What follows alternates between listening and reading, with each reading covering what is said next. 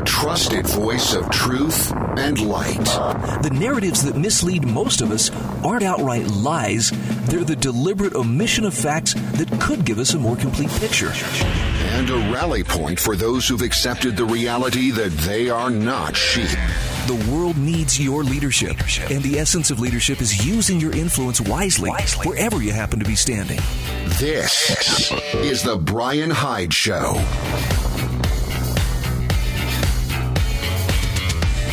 All right, welcome to the show, my fellow wrong thinkers. By the way, if you'd like to join the conversation today, let's do this. Phone lines are open at 801-331-8113. Again, 801-331-8113. I feel like we're starting off on a bizarre note this time around, only because I've seen a couple really bizarre stories within the last little bit. Let's start with this one. You know, if you're familiar with the Babylon Bee, you know that the Babylon Bee is one of the funniest satirical websites out there. They have really great content. It's always topical. It's funny, and it's somewhat believable. But would you believe that the Federalist is reporting now that the Babylon Bee has been demonetized by Facebook after publishing an article that satirized Senator Mazie Hirono's comments during the Amy Coney Barrett hearings in a fictional depiction. They basically, the headline, I believe, said, Senator Hirono demands ACB be weighed against a duck to see if she's a witch. Now, any Monty Python fan worth his or her salt is going to see that and be like, "Oh yeah, that was a great sketch from the In Search of the Holy Grail." But Facebook is not playing around here, demonetizing the Christian political satire page, saying that they claimed that this incited violence. The Bee's CEO, Seth Dillon, announced the demonetization yesterday in a tweet claiming the big tech company pulled down the article based on a regurgitated joke from a Monty Python movie. He said, so after a manual review, Facebook says, they stand by their decision to pull down this article and demonetize our page. I'm not kidding. He wrote, they say this article incites violence. It's literally a regurgitated joke from a Monty Python movie.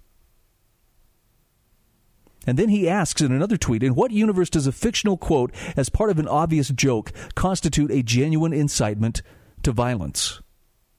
How does context not come into play here?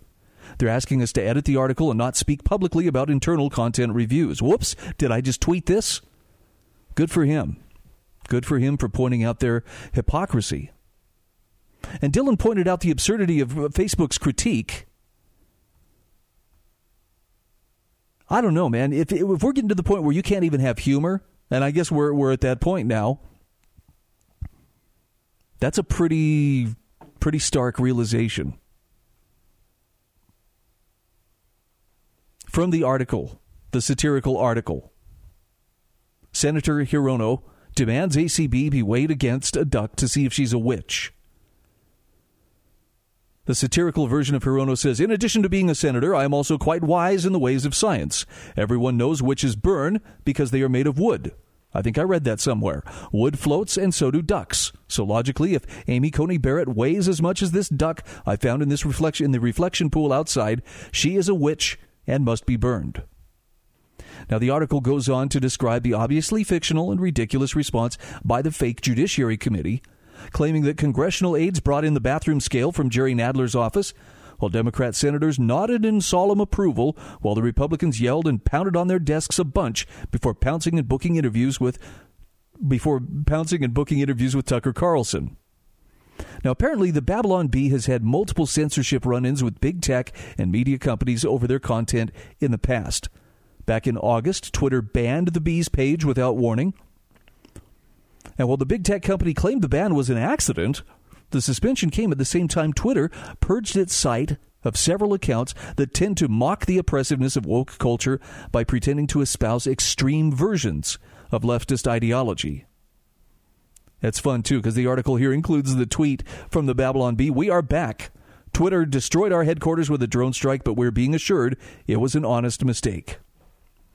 The Bee has also gone head-to-head with the so-called fact-checking site Snopes over the content in their articles. Now, while the Bee operates satirically and even has its own non-satirical page, Not the Bee, which is separate from its comedic content, Snopes regularly issues fact checks about their articles, proclaiming them to be false or misleading. I mean, people are concerned right now. I hear a lot of people say, I'm worried that we're going to kick off World War III. They're looking at some of the stuff happening around the world. Or worse, we're going to be in a civil war because they see what's happening here at home. What if I were to suggest to you that right now there is a war being waged at this moment? And it's a war for your mind. It's a war for your allegiance, for access to how you think and how you believe and the way that you perceive the world. In fact, I want to segue into this because there's been some great content put out recently from Project Veritas. And they have talked with, I believe it's a Google insider, who has said, no, we absolutely are told that we're supposed to use Google to shape the way people think and therefore the way people vote. Now, Google's a pretty big, they're a pretty big organization. It's not like they don't have deep pockets. Let me play you an excerpt here from the video. This is from their undercover video in which a Google, I don't know exactly what this guy does. He's a head of global competitive analysis for Google Cloud. Listen to what Ashwin Agrawal has to say about how Google operates. The truth is that these platforms are influencing you in a way that you didn't sign up for. But that's my view. The thing that I feel worse about is that people don't know that it's happening to them. I know. That for me is the thing that I feel like truly sad about. Well, because the algorithm could favor a certain political leaning, right, for the ads? Show you certain ads? Yes.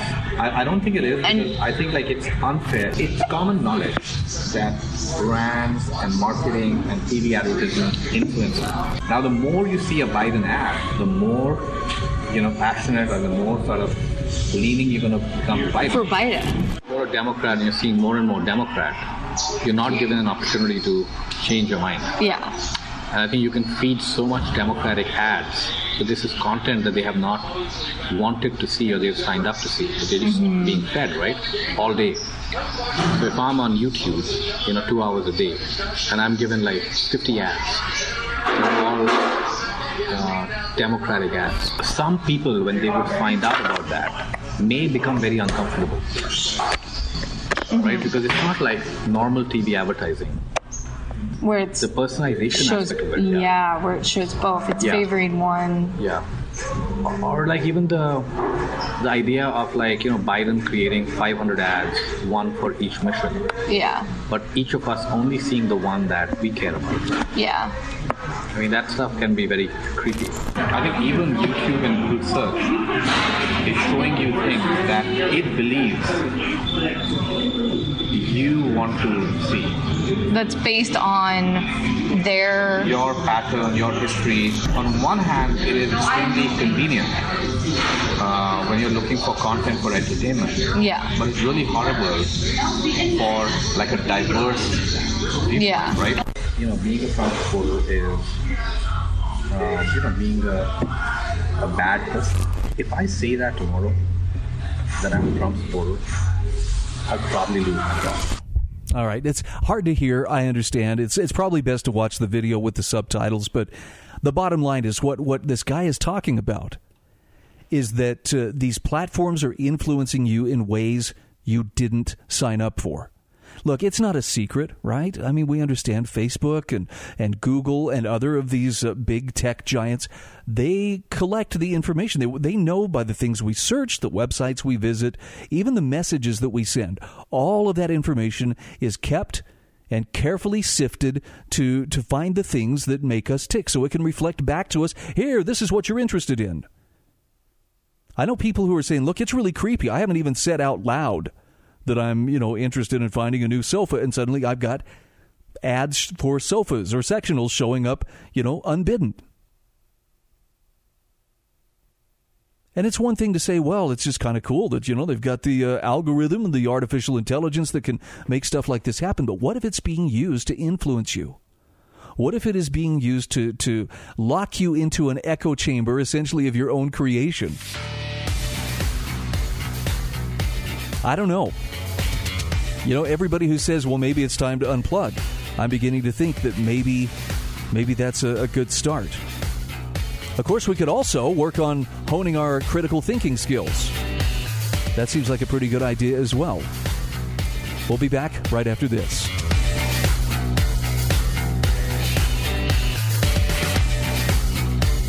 This is The Brian Hyde Show.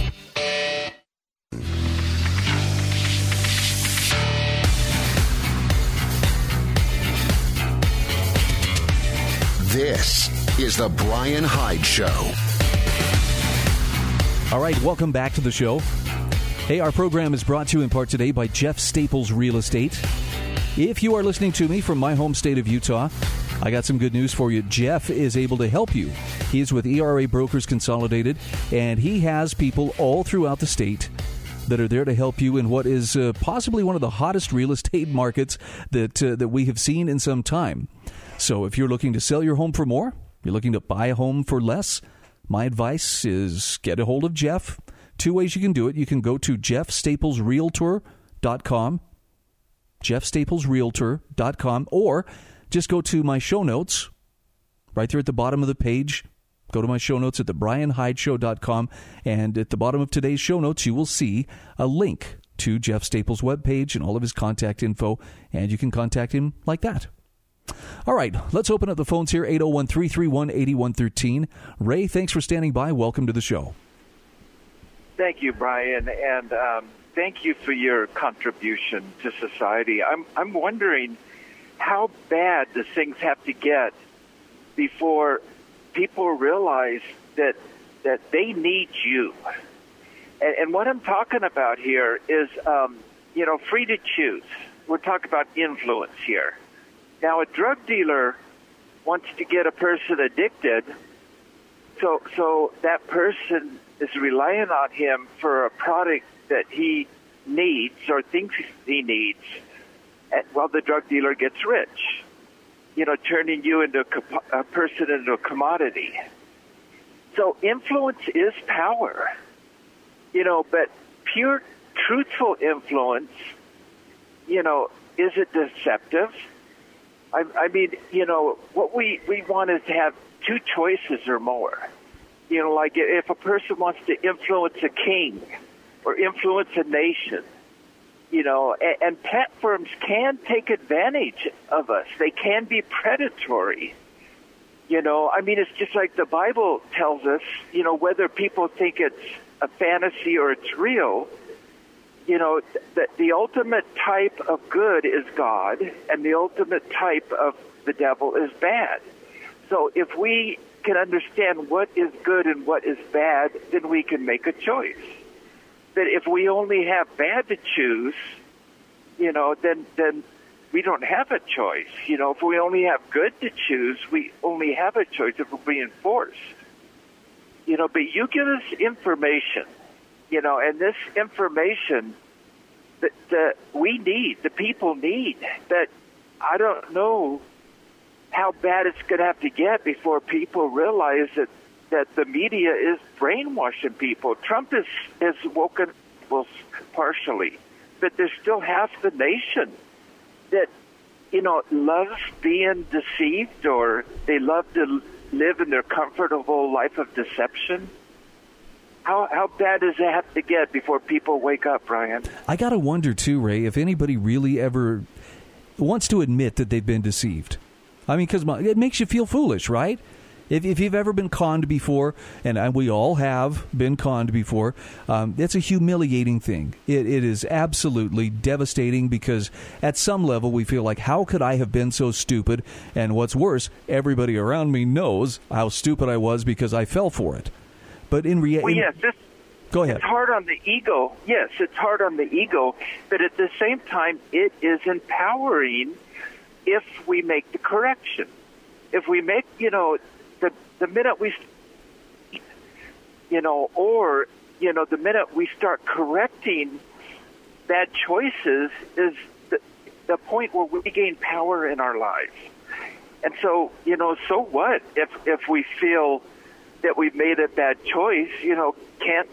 You can either learn the hard way or the easy way, or stick our heads in the sand. Hear, hear. And actually, that leads in perfectly to where I wanted to go next. Ray, thank you so much. Thank you, Brian. Take care, my friend. 801-331-8113. All right, you've heard me talk about the importance of reading books. And I know you're thinking, well, Brian, this seems to be your cure for everything. Why, read a book. I'm having a heart attack. Well, here's a good book. This will snap you right out of it. That's not what I'm getting at. I believe that if you are going to be the kind of person who can be counted on to think clearly and independently, it's going to come because you have challenged your mind and ordered your thoughts and taught yourself to think in a way that you don't have to wait for somebody to feed you the cues. Oh, that's what I'm supposed to believe, And unfortunately, there are a lot of people who follow this. I think we all do at some point, simply because it's easier than digging and doing the research and finding out for ourselves.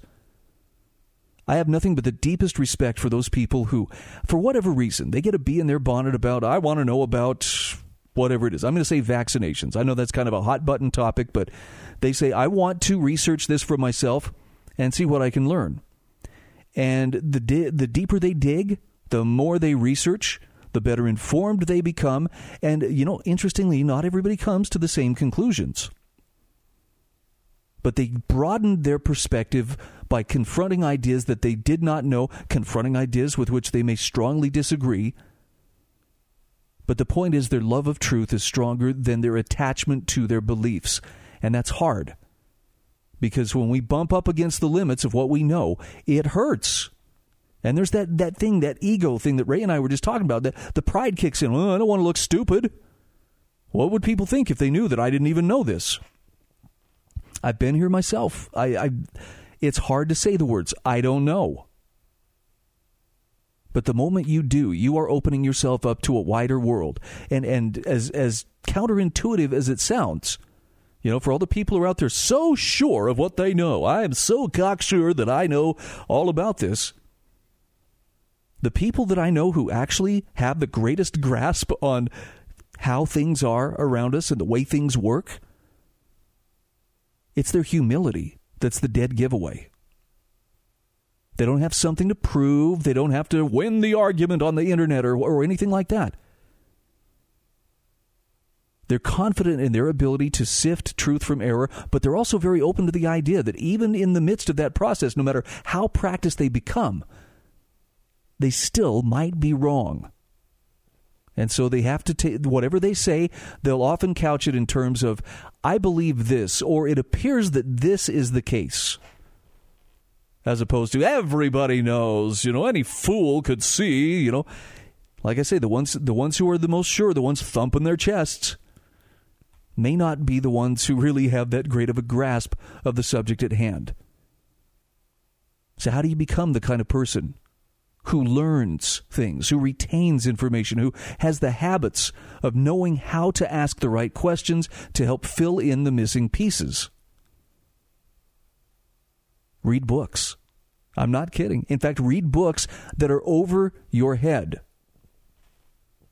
The kind of books where you may have to sit there with a dictionary close by because you stop every so often and say, what the heck does that word mean? And you look it up and you read it until you understand it. You don't just plow through, well, I finished that page in record time. Well, what did you understand about what you read? I don't know. It really went in one ear and out the other. I'm talking about people who are willing to work at reading and understand that learning something is strenuous. It's painful. I think Mortimer Adler described it as like climbing a rope, hand over hand, sweat pouring down your brow, because it takes effort. But if that's what it requires to become a more critical thinker and a person who is more able to sift truth from error, why not do it? Now, believe it or not, a great resource is not textbooks, but actually literature. And yet when you say that word, literature, a lot of people, oh man, their eyes start to glaze over because they're thinking back to what it was like in high school when their teacher threw some literature at them and said, hey, go ahead and read this. Write me a report on it. And they're like, oh, crap. This is so boring. When we come back, I've got a terrific article from Gary Saul Morson. 4 reasons literature needs to be saved from its teachers. This is really great stuff. Stick around. I think you're going to like it.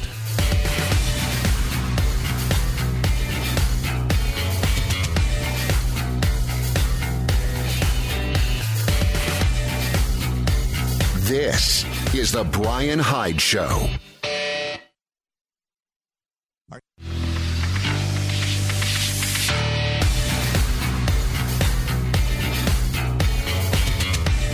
This is the Brian Hyde Show. All right, welcome back to the show. Yep, this is the segment where I'm going to try to persuade you it's actually worth your time. It's a good thing to find time and a place with some good lighting to sit down and read. You know, it's funny. Maybe it's just because the screens are so convenient, right? If I want to read something, I'll pull out my laptop and pull up an article and start reading. But there's something to be said for the feel of a book in your hands and time on your hands to actually sit and enjoy. And I kind of miss it because that used to be my nighttime routine was every night I'd get ready for bed, I'd lay down, pick up a book, and read until I found my eyes starting to droop. I'd lay down my book and go to sleep. It was just, I know I'm not the only one who did that, so stop looking at me like I'm some kind of weirdo. I don't do it as much anymore. In fact, I'm a little bit ashamed to admit I probably spend a little bit of time looking at my phone, checking my email. Anybody respond to that meme I post on Facebook? No? Fine, I'm going to sleep.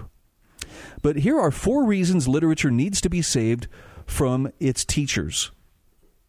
This is Gary Saul Morson. This is published on intellectualtakeout.org. He says, a first-year student explained to him, we read a lot of literature in high school. That's why I don't like it. So when he asked her what she'd read and how it had been taught, she announced, well, Huckleberry Finn. It shows slavery is wrong. And he thought, if you didn't know that already, you have problems more serious than not understanding literature.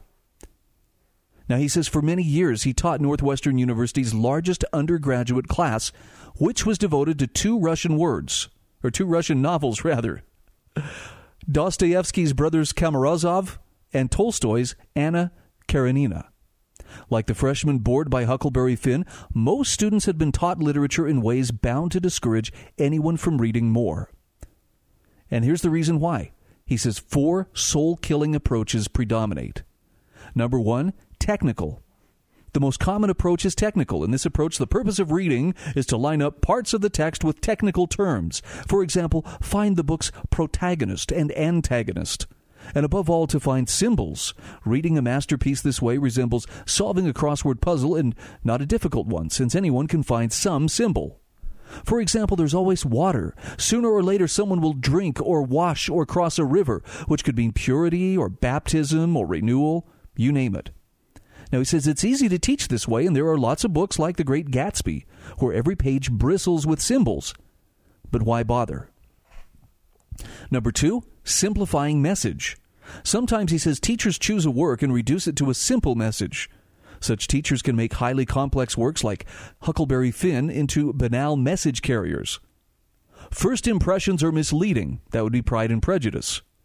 Child abuse is wrong. Jane Eyre. Stop moping and do something. That would be Hamlet. There's no fool like an old fool. King Lear. But if that's all these works have to say, why not just read Sparks Notes or, better, memorize the message? Then there's the judgmental aspect. He says the judgmental approach, which high school and college teachers increasingly favor. Now, a decade ago, they might have explained that if only divorce laws had been as enlightened as they are now, Anna Karenina would not have had such a hard time. Today, they summon authors before their stern tribunal and adjudicate where Shakespeare, Dostoevsky, and Dickens fail to uphold today's standards. But he says if the beliefs one brings to the book are presumed correct, it is impossible to learn anything. It takes time to read Tolstoy. Milton is hard going. Why bother if they made errors that today any middle schooler could identify? And finally, number 4, document of the times. He says some instructors reduce great works to documents of their times. Dickens shows us the deplorable conditions of the 19th century workers. Yes, but a factory surveyor's report might do an even better job. What makes a great work worth reading is what is not limited to its time and place of origin. Its literariness begins where its documentariness ends. Each of these approaches may yield true statements, but he says none give good reasons to read literature. For instance, he says, I try to show that Dostoevsky's insights about guilt and responsibility can change the way students approach moral questions. Read Karamazov, and you will soon learn how you deceive yourself. If you want to understand love, and who does not, there's no better guide than Tolstoy. And while other disciplines may recommend empathy, great novels offer practice in it. Over hundreds of pages, you identify with people unlike yourself while sharing their thoughts and feelings from within. You rise above your own perspective and imagine how others experience the world. In the process, you acquire skills that carry over to the rest of your life. The test of a literature class should be, do students recognize that great works convey wisdom obtainable nowhere else? Above all, do they want to read more on their own? Now, I'm going to share with you a secret, and it's very important that this stays just between you and me. Okay, so it's just the two of us. What? You thought there were more people listening to this? No, it's just you and me. If you really want to get the most out of old literature, it's okay to sit and read by yourself, and maybe you write some annotations in the book. I know you were told, don't write in books. Your mother may have spanked you for it as a child. I'm giving you permission and telling you it's okay, as long as it's your book. Okay, if you checked it out from the library, please don't. Do this only with your own books. But the best way to get the most out of a book is to gather with several other people. It could be 2 or 3 people. It could be, up to maybe 5 or 10 people. And you have what's called a colloquium.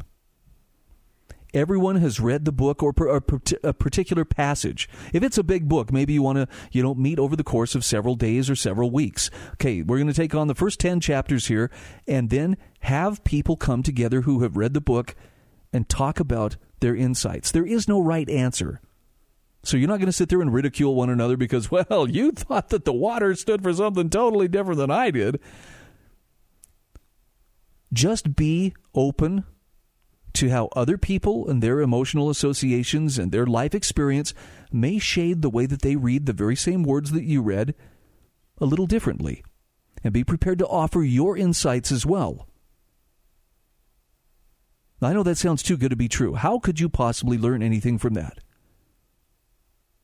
But I'm speaking from experience when I tell you I have participated in and sat in on and even directed quite a number of colloquia.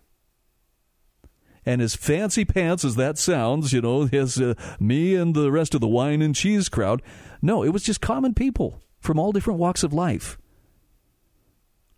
But you will be stunned at what you can learn and what you can take from a book. And I'll tell you, the best part for me always was I was always shocked at how people saw things or recognized things that I missed when I went through and was reading. And I take notes. And the next time I go back and read it, because, hey, what's the point in reading a great book if you're not going to go back and read it again? That's what makes it a classic. That's what makes it a great book, is the willingness to revisit it and relearn from it.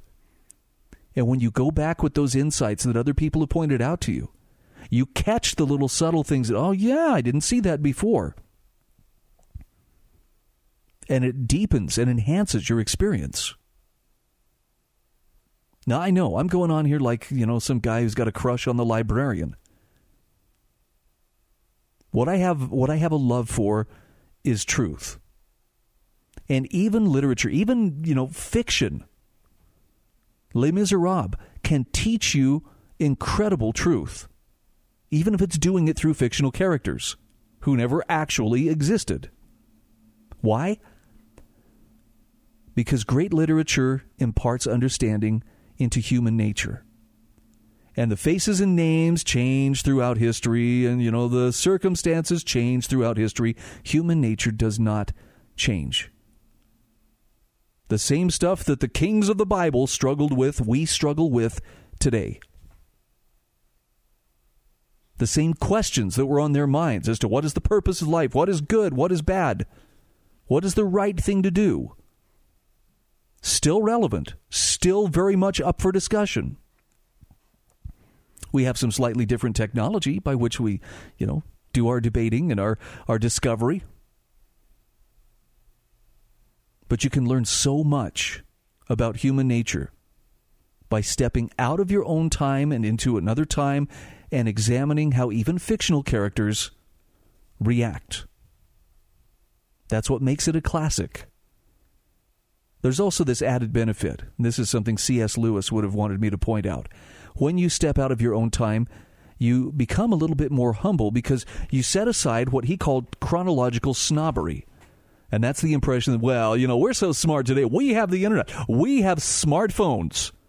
I drive a Tesla, for crying out loud. What could I possibly learn from Charles Dickens? Well, if you've never picked up one of Charles Dickens' novels and read it, go park your Tesla for a little while, sit down, and read. You might be surprised what you can learn. And you might be surprised at the incredible insights of all that brain power that was being exercised long before you and I came on the scene.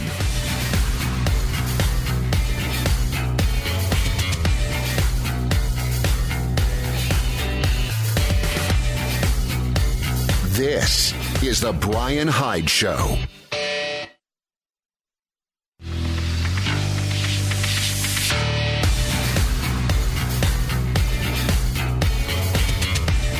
This is the Brian Hyde Show.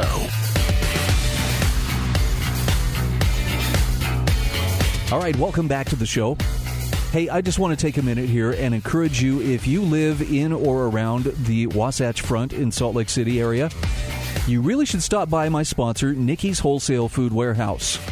This is, it's not Costco, it's not Sam's Club, it's not a big, bright, well-lit and spotless warehouse. It's a warehouse. It's an honest-to-goodness warehouse.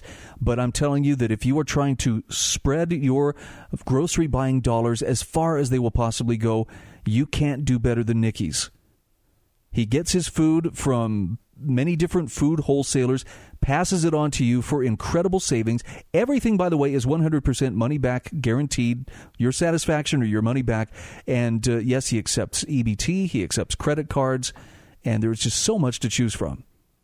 You've heard me talk about how this is how I support my barbecue habit, because he is sitting on just a ton of great meats: brisket, ribs, pork loin, frozen chicken breast.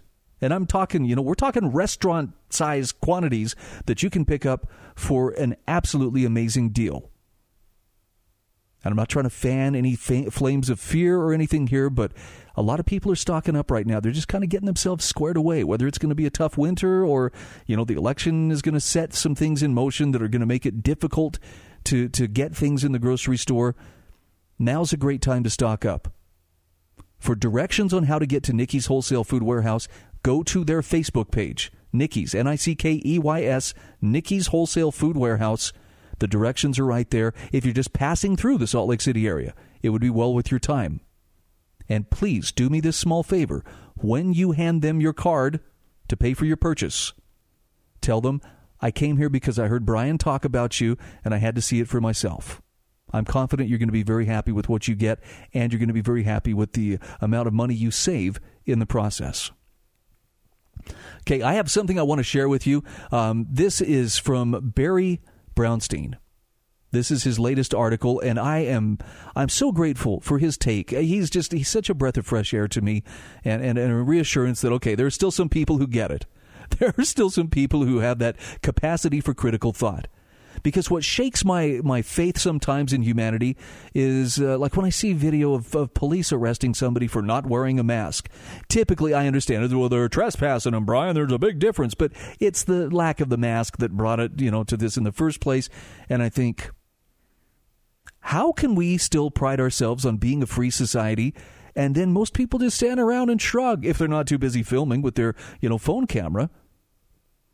So I wanted to share this essay from Barry Brownstein, Mindlessness Fuels Tyranny. He says it's no surprise that Dr. Anthony Fauci, with a vested interest in perpetuating the current COVID-19 narrative, has called the Great Barrington Declaration nonsense and very dangerous. Just as angry and closed-minded are the social media reactions from some ordinary people. We will lose many lives, they warn, if we give credence to the Declaration. The fearful are sure only they, not the signers of the Declaration, care about the lives of others.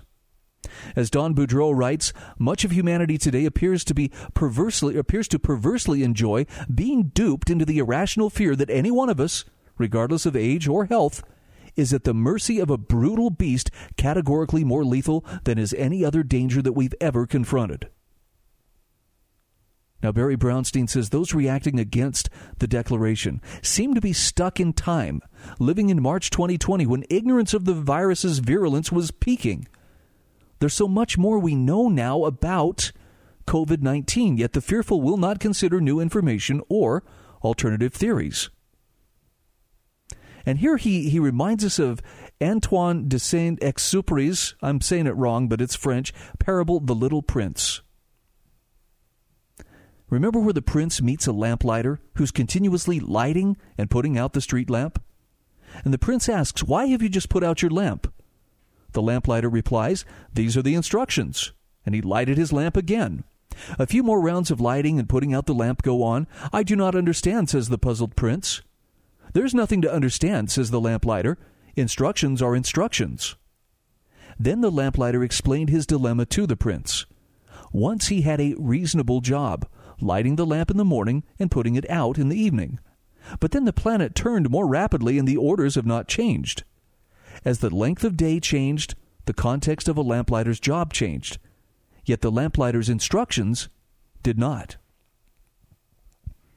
Barry Brownstein says famed Harvard psychology professor Ellen Langer, in her book Mindfulness, writes, "A context is a premature cognitive commitment, a mindset.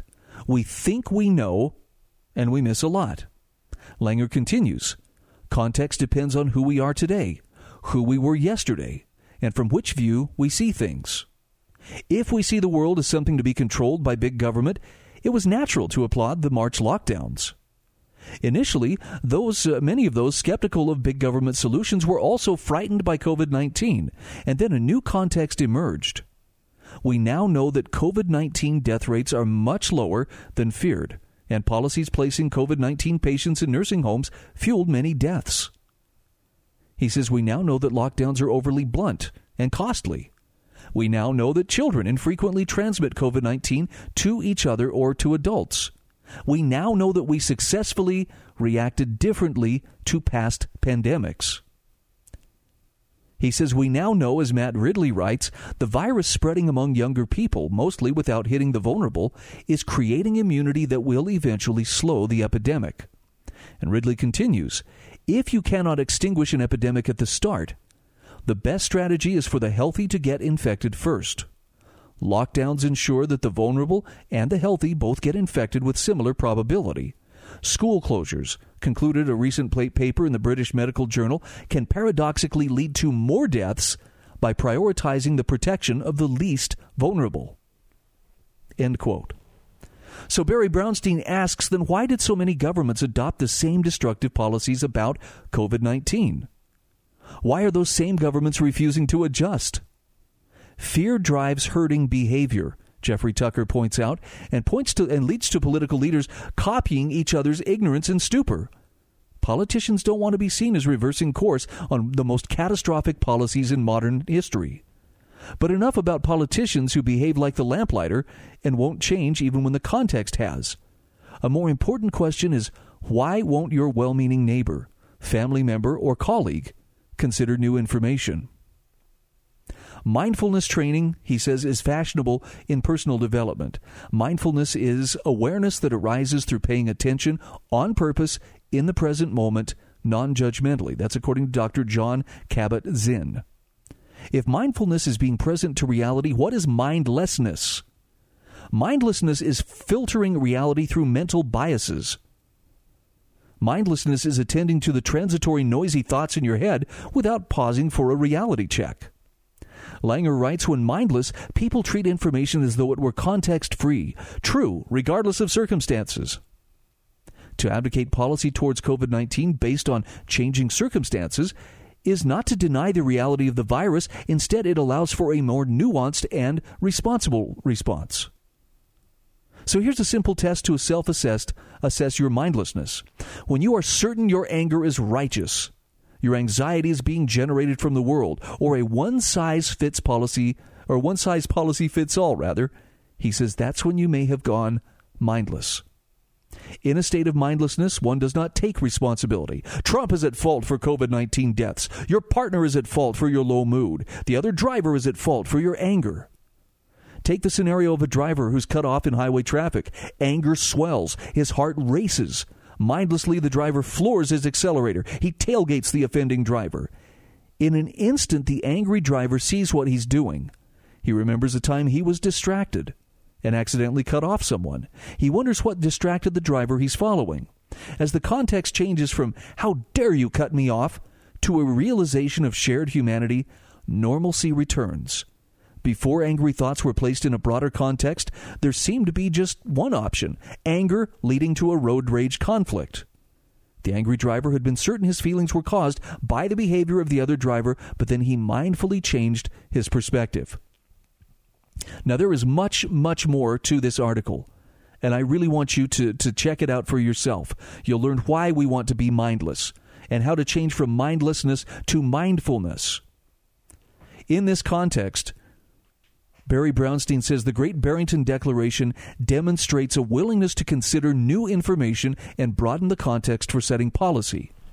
Those of us who want those who want to sell us centralized hatchet solutions prefer a public that's lulled to mindlessness by one narrative. That's because the mindless will follow instructions. If many people continue to look toward one perspective only without broadening the context, the natural consequence is that experts and politicians on automatic pilot will lead us further down the road to tyranny. You will find this essay in its entirety in the show notes.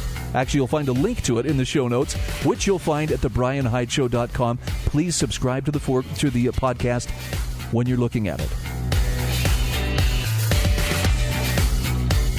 This is The Brian Hyde Show.